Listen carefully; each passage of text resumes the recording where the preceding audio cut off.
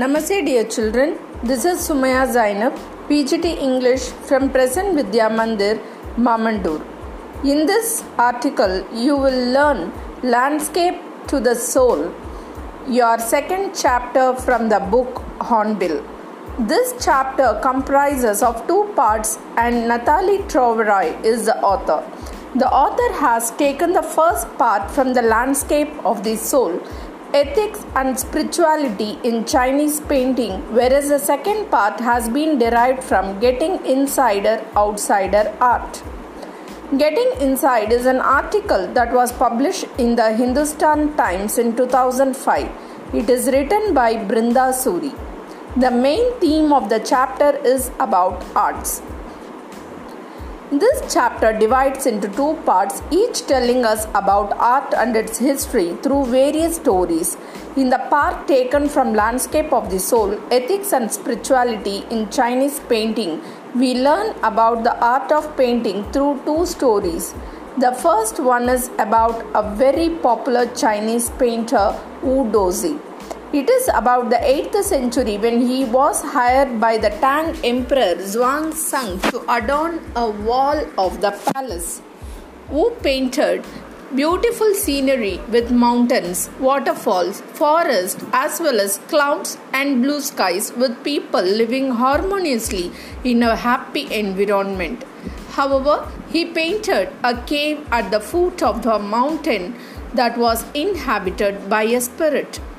When the painter was showing his work to the emperor, he claps his hands and an entrance to the cave opens where he gets in and vanishes. Thus, after disappearing, the author says that denotes the knowledge of the mystical inner world.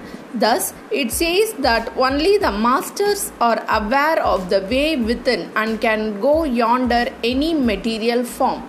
Similarly, there is another story about another popular Chinese painter who did not draw a dragon's eye fearing it would become real and fly out of his painting.